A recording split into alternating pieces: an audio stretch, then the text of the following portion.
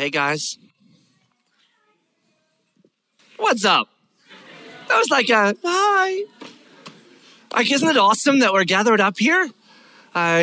Coming together at the end of a long week, at the start of another week, and to come together here in this place is uniquely powerful and special. Not because we make it uniquely powerful and special, but because it is something that God said we should never neglect doing, because it is the opportunity in which we who follow Jesus come together to be stirred up and spurred on toward love and good deeds. And that stirring up and spurring on happens because we experience the reality of Christ through one another. And we experience and are reminded of the realities of Christ through the truths that we declare to one another through our singing and our worship, that we lay before our King again, so that we both honor him and he reminds our souls of the things that matter, that he matters, and that he is the one that we come here to be set on again, fix our eyes on again. So it's a big deal that we're here together. It's not just hey, we gather up for church. It is the very essence of the rhythm of Scripture that says we got to come together so that we might remember that which is now the truth by which we live, and that we wouldn't forget. So I'm super psyched to be here with you guys and very excited about what we get to travel through today as we come to the end of this beautiful letter that Paul wrote to the church in Philippi. So for many of you, I'm sure, coming to the end of a letter like this, if you've been around Mosaic for a while, you're kind of used to us starting letters and ending letters. And so this is another one we kind of close out. If you're fairly new to the story, then this might be the very first time you come to an end of a letter. And so for you, it might be something like, oh, okay, Philippians is done. What's next? But for me, this moment in time is often a space that's a little beautiful and brutal, because we have spent a great deal of time walking the streets of Philippi in many ways, as we've gotten to know the city and the people in it, and why Paul was writing and what their hearts were and how they function. And we're kind of leaving that space behind and moving on to another. And so there's a bit of grieving for me. Personally also, there are certain books in the Bible, certain letters that have, for most of my journey with Jesus, been favorites of mine. Now, of course, as we've traveled through so many others have become favorites along with them. But there are these kind of standout ones that were favorites a long time ago that I have waited well past a decade to get to. And Philippians is one of those. And then we got to it. And now we're kind of done with it. And I have this kind of feeling like it's going to be like 20 years before I can come back to this and preach it again. So there is a bit of sadness. But far outweighing the sadness is this extraordinary joy that we now have another beautiful part of Scripture that we have had the opportunity together to embed into our hearts, to have it dwell there. Paul actually was the one that wrote in Ephesians saying, may the word of God dwell richly in your hearts, like live in you. And we talk about that a lot, but the reality is it's not necessarily a truth by which we are experientially living often. But when we have traveled as we have through a portion of Scripture like we have in Philippians for 9-10 months, digging down into every nuance, we get here and we're like, this is dwelling now, folks. And so we have this incredible reality that we get to walk around now with all the truths of the book of Philippians dwelling within us, accessible to God to speak to our hearts as he sees fit by his Spirit, because they now are in us. So super excited to close this book out. Now, to close this book out, we are dealing with 3 little verses. And the 3 little verses is a little greeting at the end of Philippians. Like, hey, how's it going? Greet everyone there, and everyone here says hi. Grace to you. Like, that's what we're about to do today. So you kind of go, well, did we not just do it? Like, it would seem that way, wouldn't it? But as I have said on many occasions before, and on our continued journeys through Scripture, discover this over and over and over again. God did not ever, not for a second, waste a single letter in this sacred and living thing that he calls his word. Not a single letter, not a single word, not a single sentence is just thrown in here because it's just a greeting or just an introduction or just to this or just to that. Every single part of what is in here matters. It is sacred and it has something waiting to be mined and discovered. And what you will see tonight, I hope, is that this little greeting at the end of this letter is anything but a little greeting, but within it lies some of the most powerful and beautiful empowerment and encouragement to the church in Philippi and also to us that Paul is leaving with us as the Spirit of God inspires him. But for us to realize the depths that these three seemingly little silly verses have within them, we do need to gain a quick context, a quick remembrance, if you will, of how these verses will now pull together into the space. And so this particular journey today, just a heads up, if you've have your Bibles ready and you're like, which three verses is it? I'm ready. Buckle up and wait just a little bit because about half the sermon is just the introduction today. And so we're going to spend about half, maybe 2/3 of our time setting the context, introducing the sermon, and then we'll go into the verses toward the end and have the sermon itself, which means the whole thing will actually be the sermon. So here we go, okay? It is important, though, if, again, we're going to experience these three verses as they ought to be, that we are at the closing of Philippians reminded of all that we have traveled through. So the city of Philippi, if you remember, if you were here and you've heard multiple times since, sits in northern Macedonia, what is now Eastern Europe. It sits on the Aegean Sea. So Paul, when he traveled on his third missionary journey, he left Antioch. He went through the region of Galatia. He went up north, started traveling west. He wanted to go to Bithynia, but the Spirit of God said, nope, not there. So he then went south. He wanted to go into Asia Minor. And the Spirit of God said, nope, not that way. So he kept heading west until he hit the Aegean Sea, crossed over into Macedonia. And the first city that he encountered there was the city of Philippi. So in the region of Macedonia, Philippi, Thessalonica, Berea, Athens, Corinth, that kind of whole run right down there. The very first church that was established, biblical community that was established, that Paul established in Macedonia was the church in Philippi. So a dear space for him. When Paul was in Philippi, if you remember, Philippi was a city where a great deal of Roman hierarchy retired to. So high-end politicians, high-end military leaders, if they were loyal to Rome, they would get land in Philippi and they would retire tax-free. And so Philippi was a city that had a great and deep nationalism to Rome. Rome was their beloved nation and the emperor was their beloved king, and they would die for that nationalism. And when Paul was in Philippi and he preached the gospel of this King Jesus with this kingdom, you can imagine that did not go so well in Philippi when it encountered Roman nationalism.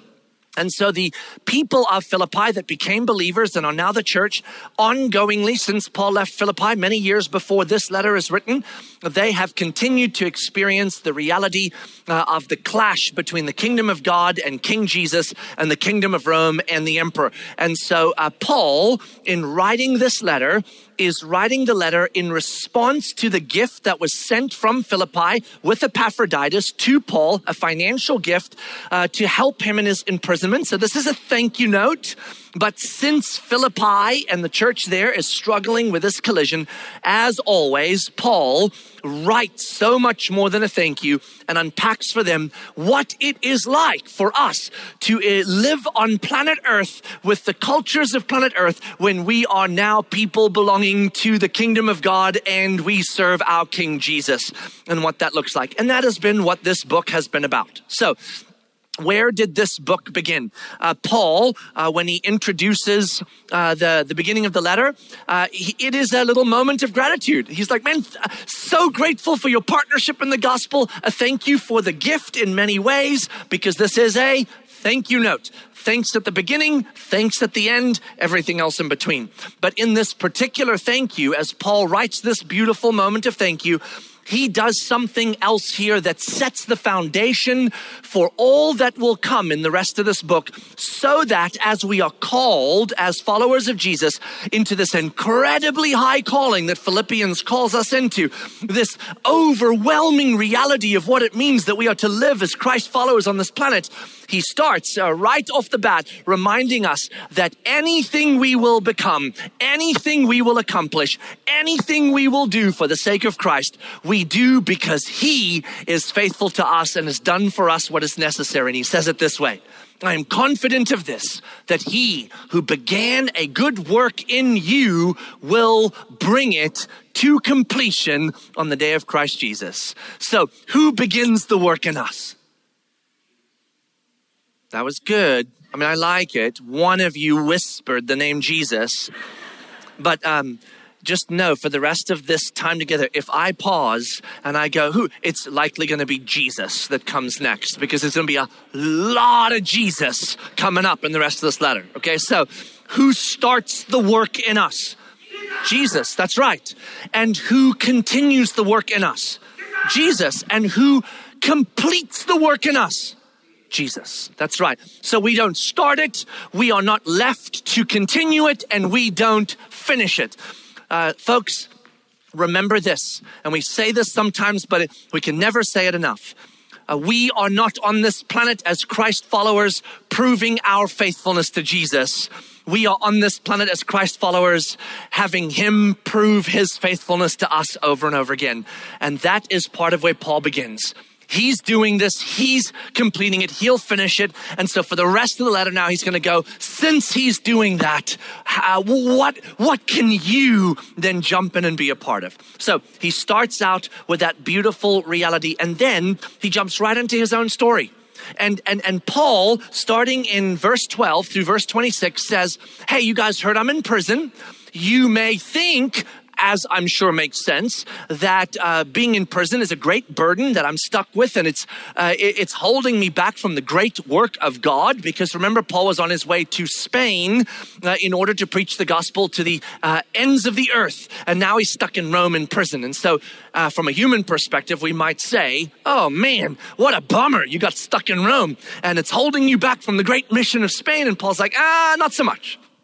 Yes, I'm stuck in Rome. Yes, I'm stuck in prison. But it turns out that the very circumstances that seem like they are thwarting the work of God are in fact circumstances through which God is working.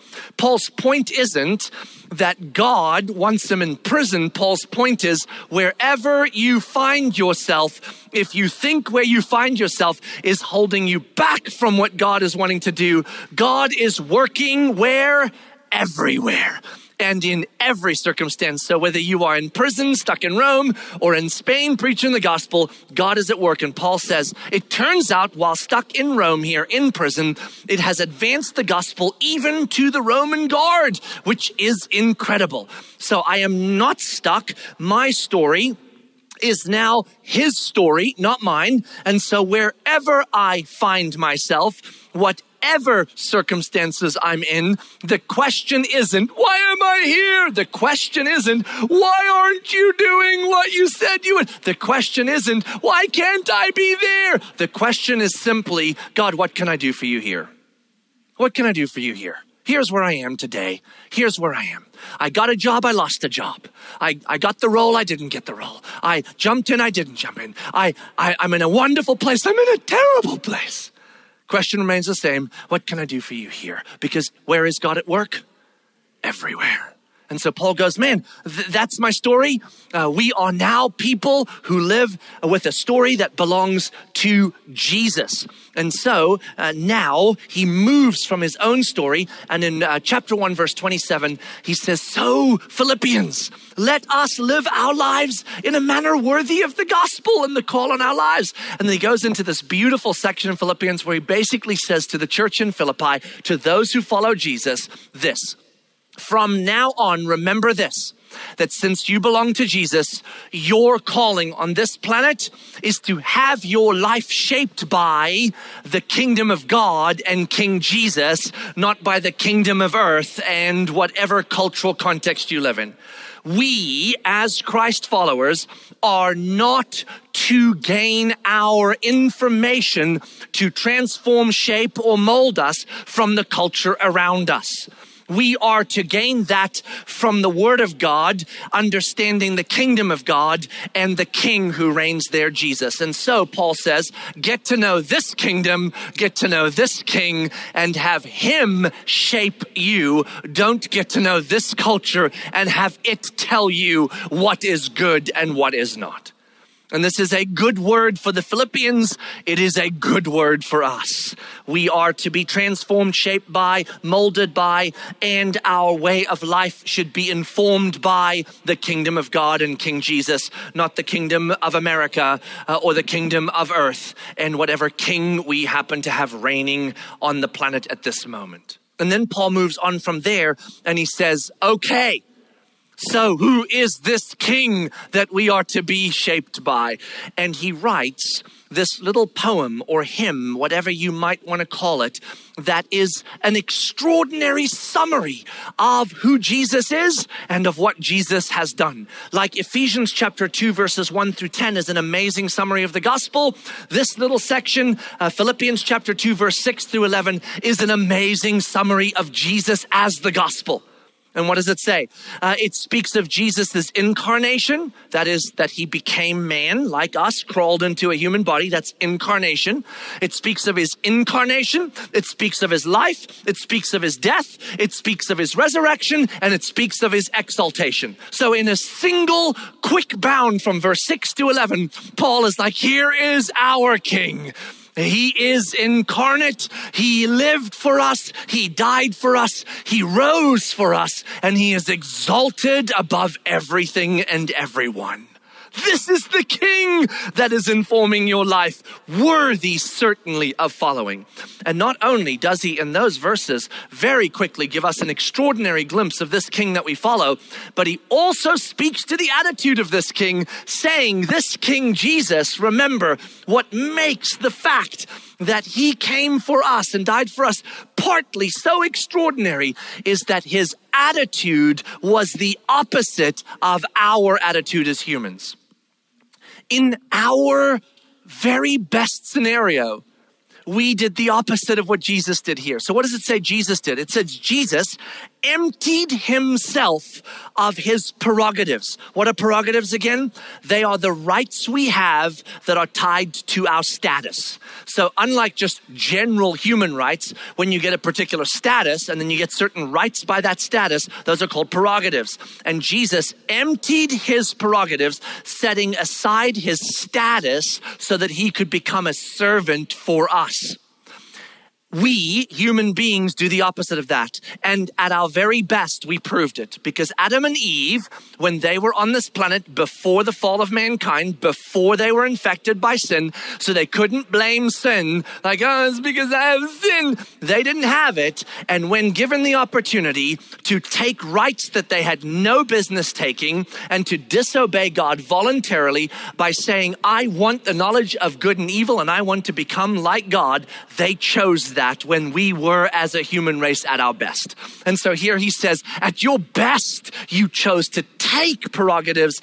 At his time on our planet, he emptied himself of his actual prerogatives that he actually had the right to keep.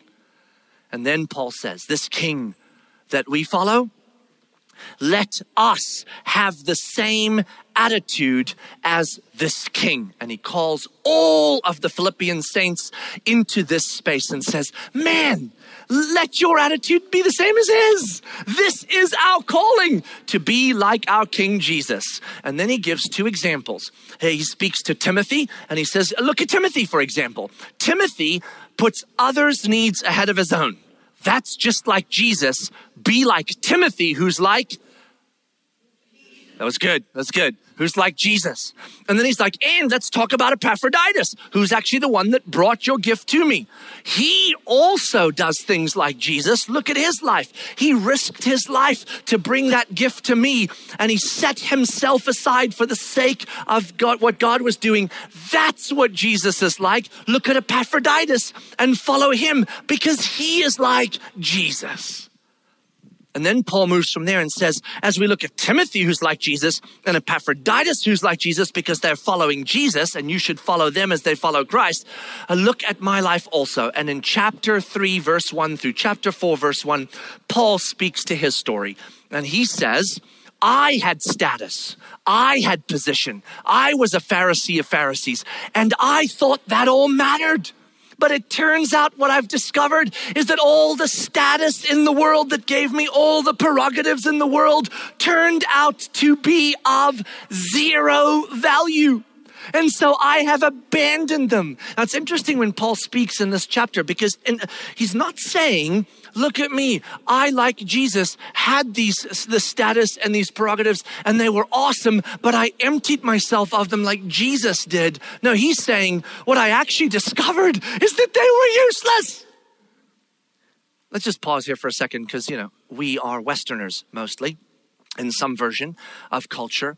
And in the Western culture that includes America, we have been bred from the second we are born to be people that chase after status. Any kind of status. Maybe your status comes from intelligence or physical prowess or talent and gifting, education, competency, the ability to do certain things. Maybe your status comes from stability and wealth or notoriety. Maybe it comes from a position of some kind or a certain reality that you get that nobody else does. We are constantly in the pursuit of status.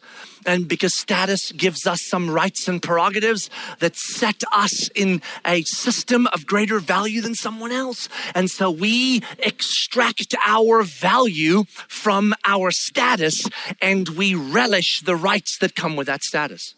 From the second we're born, we're told you can do whatever you want to do. You can be whatever you want to be. Half of you in the room probably went, and? So allow me to burst that bubble for you for a second. You cannot do whatever you want to do, and you cannot be whatever you want to be. I mean, it's just a fact. It's not even like a Christian thing. You just can't. But we have been bred to believe this. You have the right to be whatever you want. Do what you love and love what you do. Don't ever do what you don't love and don't do what you... Oh, that's the... folks, it's not in here. It's not in here. Much of our calling in life on this planet, we are on mission for a different kingdom and a different king. You'll do plenty of stuff you're not going to love, and you'll have to do plenty of stuff that isn't going to be any fun. And whatever you find yourself doing, what makes it valuable is not that you love it and it's awesome. It's that you are doing it on behalf of your king. And so we are a people that are obsessed with status and happiness. And what Paul is saying in chapters 3, verse 1 through 4, verse 1 is, man, I had all of that. And you know what you find at the end of that road? The same emptiness you find at the beginning of that road.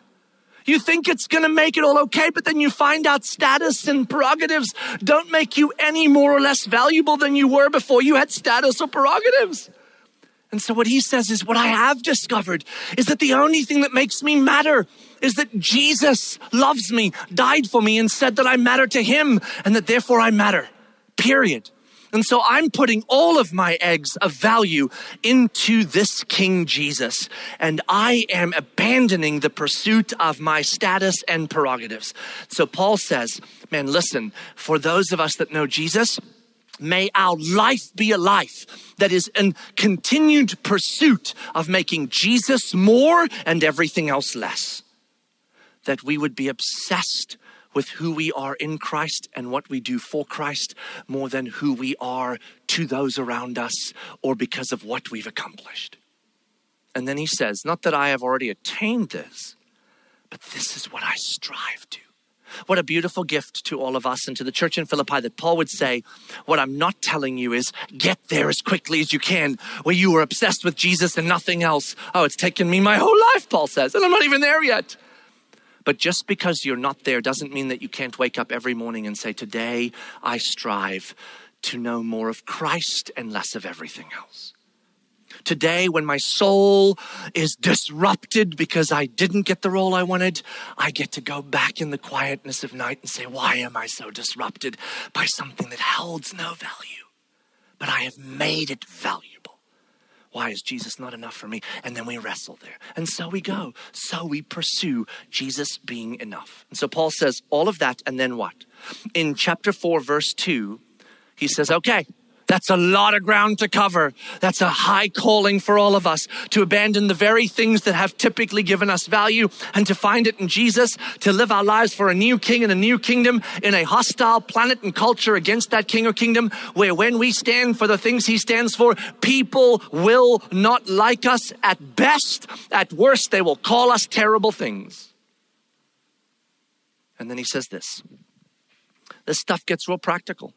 This calling isn't just for the big, giant spaces of great and extraordinary mission. Before he gets into the don't be anxious about anything and think on excellent things, where does he start? Out of this big, giant calling. He talks to 2 women in Philippi in the church. It's like, hey, you 2, love you. He has great respect for them. You can tell they're dear friends. And he partnered with them in ministry and leadership. And he calls them out. Not in like a bad way. He's just like, hey, I heard you 2 have a conflict. Not getting along so well. You should get it straightened out. Do you know why you should get it straightened out? Because life ain't about you. It's about what we're displaying about Jesus. And so this giant thing in Philippians of being Christ followers and living for him isn't about rushing off to Spain and evangelizing all of the known world. It's about working out conflicts with the person right next to you that you're not getting along with. That's where it starts, right here. We got to figure our stuff out, because where the beauty of the gospel applies is everywhere, in the simplest moments of your life and the grandest things you'll ever be part of. Whether it is right here in the everyday or the adventures that await, there the gospel should inform you. And so he says, ladies, in Philippians, work your stuff out. That's what the gospel calls you to. And then he goes, and for all of us, when we're anxious about anything, frankly, when we're nervous about the big things or the little things, man, bring it to Jesus and set your minds on his kingdom and the things of him. And there, when your mind is set on him, there you will find peace. Because if your peace is set on anything but the kingdom of God and the king who reigns there, it is as fragile as the thing you're setting it on. The greatest set of circumstances you will ever have, the greatest resources you will ever hold, the greatest relational dynamics that will ever be yours are as fragile as the wind changing. So you may have them for a day or a month or a year or a decade or a lifetime, but they are fleeting and can pass like that. So your anxiety will remain, because you know that the very thing on which you set your stability is by definition unstable. But when it is Jesus and his kingdom, that is an eternal reality. And there you will be safe in peace. So set your minds on those things. Small things and big things, let the gospel inform you. And then in chapter 4, verse 10 through 23, as he closes out the letter, where does he go back? Where he started. Thanks so much for sending Epaphroditus with the gift. That's incredible. We talked about that last week. But he does something else here that is beautiful as he talks about how the story of God is now transforming his own story. Pay close attention here, because what Paul is about to say is to show us all and the church in Philippi that not only is his imprisonment good for the gospel and its advancement, because often we do that. I wanted to go to Spain. I had these great plans for a great adventure, and now I'm stuck in prison right here in a role I don't want to play. But at least the gospel's advancing here. That makes me happy. That's good. That's awesome. But now Paul's going to say, but there's more. Prison hasn't only been a place where God advanced his kingdom through me while I'm stuck here. It has actually become the greatest gift for me as well. Not a burden, but a gift. And he says, in this place where I am, here I have had prison not be my burden, but my teacher. And what has it taught me? As I have suffered for Christ, I have learned the secret of being content, that he is enough in every circumstance. Let's pause here for a second, Westerners who have been bred and born to avoid suffering at all costs because it is opposed to God and evil. When it comes your way, run away, pray it away, make it go away. Not that any of us should go chase after suffering. Believe me, it will come find you in time all by itself. But when it comes, Trials and tribulations, suffering and struggle, what Paul is telling us, is not the curse you think it is. It was intended to be destructive, and it is intended to be a curse, but God's redemption of struggle and trials and suffering is extraordinary. He will make those things the very teachers that school our souls to a place of contentment, because we will learn there how to trust in Jesus and Jesus alone. And so he says this, it turns out sitting in prison here, I have learned things of contentment I never knew possible. James, who wrote the very first letter out to the early New Testament church, started his letter this way. Remember that? Where he said to the 12 tribes scattered all over, consider it pure joy, my brothers and sisters, whenever you face trials or tribulations of many kinds, because you know that it is the refining of your faith that develops perseverance. And perseverance, when it finishes its work, makes you mature and complete, lacking nothing. What gets us to a place where we lack nothing? Is it God providing all the resources we could ever wish for on this planet? Is it God providing the love of our life and our soulmate who will be with us forever and never hurt our feelings again? Is it that God would provide a set of circumstances so extraordinary for the rest of our life that we will live in a bliss and wonder of a fairy tale? No, none of those things will leave us in a place of lacking nothing. What will leave us in a place of lacking nothing is the work of the schoolmaster of suffering, teaching our souls that no matter where we find ourselves, Jesus will remain enough. And we will never know his enoughness fully until we have nothing else but him. Paul says, I have been schooled in prison, and the schooling has birthed this in me. I have learned the secret of being content. I can do all things through the one who strengthens me in all circumstances. Wow. May suffering become something we notice as the gift that it is, as it is redeemed by God to become that which teaches our soul to be content in him alone. And it is at this point that Paul now writes the final greeting, so we can start our sermon now. Grab your Bibles and turn with me. Don't worry, we don't have 30 more minutes to go. Though this greeting is beautiful and rich, it is short and quick. Watch. At the end of all that, Paul now says, greet every saint, verse 21 of chapter 4 of the book of Philippians, greet every saint in Christ Jesus. There is our first beauty to be mined. See, when Paul often greets in his other letters, he greets in either a very general form, hey, to all the saints, usually at the beginning of a letter. And then toward the end, when he's kind of finalizing his greeting, he kind of says, hey, hi, everyone. Oh my gosh, Sarah and Billy and Mary, it's so great to hear you're doing well. He often just kind of talks to a couple of individuals within the church because it's a personal letter. But here, he doesn't say, greet all the saints, and by the way, say hey to the following people. He says, greet, you can read it, it's right there, every saint. What an interesting way of saying that. It's like Paul, very uniquely in this letter, says what I've just written about Jesus and about our life with Jesus in this letter. Who do I want you to go around and greet and say, this is for you? How many of the saints? Every single one of them. See, it sounds different, doesn't it, when you say greet all the saints? It's like a collective versus saying this, greet every single one of them. It's almost the feeling that Paul's saying, go walk down after you read the letter and go one at a time and go, Paul says hi, Paul says hi, Paul says hi, this letter's for you, Paul says hi, letters for you, Paul says hi, letters for you, Paul says hi. Because Paul here is saying, if you became a Christ follower in the last 7 minutes, this letter is for you. If you have been a Christ follower for 130 years, this letter's for you. It doesn't matter where you fall on the spectrum of following Jesus. How many of the saints should hear this and say, this is a letter for you. Greetings to you. Every single one of them. It's a unique way that Paul writes this greeting. And then look what he says. The brothers who are with me greet you. How many of the brothers do the people in Philippi know? I mean, they know Epaphroditus, we know that. But likely they don't know a whole lot of others. They might know Timothy. We know that because he mentioned Timothy. But he's not like, hey, all the brothers here greet you. Everyone that's around me greets you.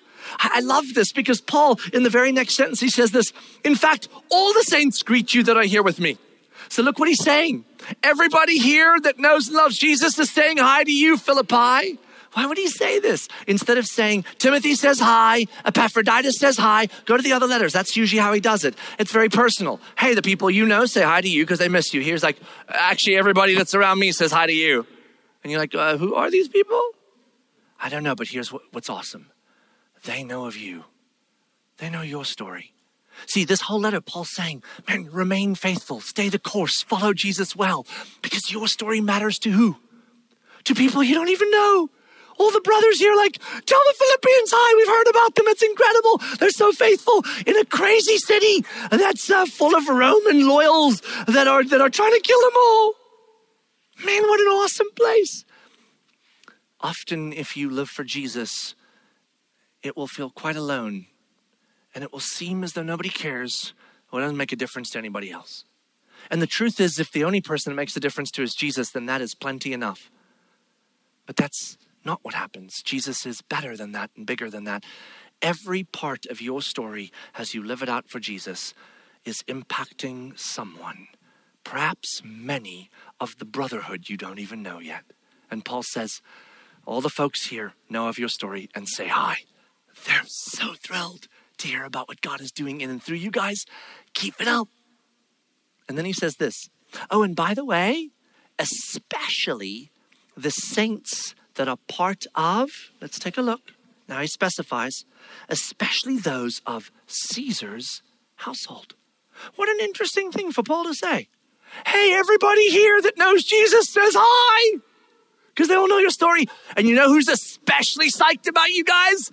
The folks in Caesar's household that know Jesus. Why would Paul say that to them? Why do you feel like that might be important? Where do the Philippians live again? That's right, Philippi. Good job. But what is Philippi? It is a city where the loyalty of Rome runs deep. And I'm sure that the Philippians in many occasions thought the hard ground that we have to face with the gospel is harder than most. Maybe like working at a company that stands in many ways in places that make it hard for you to make Jesus front and center and king because the company goes, his values don't align with ours. A few do, many don't. And you're like, oh, it's very hard here. I know. Like the Philippians, they're like, man, we're in a hard place. And so here's what Paul says. You know where else there's some saints around here in Rome? What's the only harder place than Philippi? The heart of Rome. And what's the hardest place in Rome that you would ever expect people to come to know Jesus? Caesar's household. In this day and age of Paul's writing, they didn't mean by Caesar's household family members. They could have. It includes family members. But they basically mean anyone that is involved in managing the home of Caesar. The guards, the cooks, the nannies, the whole shebang, they're all part of Caesar's household. And some of them have come to know Jesus. And so he's like, those folk greet you. They're in his house right now. They know Jesus. What does that say to the Philippians? When you preach the gospel in Philippi and you feel like it's impossible because there's no way these people will ever come to know Jesus, who's come to know Jesus in Rome? People in whose household? Caesar's. When you are alone in the break rooms and the spaces of the company you work for and you're like, how do I even begin to make Jesus big here? Because it's just going to be super weird. They'll never believe. Remember that Paul said, oh, you know who else greets you all? Mosaic, WDW, the saints in Caesar's household. You think the folks in your company are hard to access with the gospel? Try Rome, try Caesar's household, and yet there were saints. See, what Paul's saying is, since I ended up in prison right here in Rome, guess where I started preaching the gospel? Right here in prison. And guess who came to know Jesus? He said it in the beginning of Philippians. Some guards. And guess what they apparently did? Talk to other guards. And guess which guards know Jesus now? The guards that are in Caesar's household. And guess what? Some of them told other people. And guess what? Those saints greet you now. Wherever you find yourself, wherever I find myself, there, in that moment, on that day, whatever it is that you are in the middle of, there you have the chance to make the gospel known by your life and by what your words are, by sharing it. And since Paul did, people in Caesar's household know Jesus now. And for the Philippians, what an encouragement that would have been. And for us, what an encouragement that is. There are people across your road and in your break rooms waiting to encounter Jesus, and they don't even know it. And you are there, full of the Spirit of God, with the gospel of Jesus on your lips. Do not be afraid. Be bold, be kind, but be bold with the gospel. And then he ends with this. The grace of the Lord Jesus Christ be with your spirit. What a beautiful benediction, unique to this letter, that Paul usually kind of just says, blessings to you, may God bless you and keep all the, but here's like, may the grace of Jesus Christ be where? With your spirit. And Paul ends here. Do you feel like the call of the letter of Philippians is huge? Do you feel like it's overwhelming? Do you feel like, oh my gosh, I have to have my attitude the same as Jesus? I have to follow Jesus. I mean, there's so many things I can't do. How would you do it? And tomorrow's tomorrow. It's like, I know, it's impossible. But for the grace of Jesus. If he is close to you, then who is it that's doing the work? Jesus. Who started it? Jesus. And who will finish it? Jesus. And who gets to try each day to be like Jesus, rise or fall, because he's got it covered whether you rise or fall. I do, and you do as Jesus followers. You are not here to prove your faithfulness to Jesus. He is proving his faithfulness to you. And since he is faithful to you, you get to be faithful to him. You don't have to, you get to. Because what did he say? Oh, I'm doing stuff in you that's going to make impossible things possible. That's going to make you someone who can have my attitude and can be like me and can boldly see my kingdom advance in you and through you. This is our calling. The letter of Philippians comes to us as a gift to say, wherever you find yourself, remember, your story is not yours anymore. Your story belongs to Jesus because you belong to Jesus, and his story for you is better than any story you would have ever made for yourself. So live for him now. And whatever you find yourself in, there, right there each day, know this. You can be a representative of the kingdom of God and King Jesus right there. Tomorrow morning, tonight, best of circumstances, worst of circumstances. And by the way, if they happen to be the worst, look carefully, deeply, because there your schoolmaster is teaching your soul to depend on the only one that will ever be stable. The worst of things are often to those who follow Jesus, the best of gifts. If what we really want is contentment in Christ and not in things. This is the book of Philippians. Pray with me. God, thank you so much for the extraordinary joy that it is to know that you are more than enough for us. More than enough. More than we will ever need. And as we wrestle on this planet, as Paul did, with the constant tug and pull to find our value and our security and our safety and our well-being and our joy in the things that are of our day, the status, the prerogatives, the values that we extract from. May you constantly and consistently, quietly tug our hearts away from those things and settle our souls on you and you alone.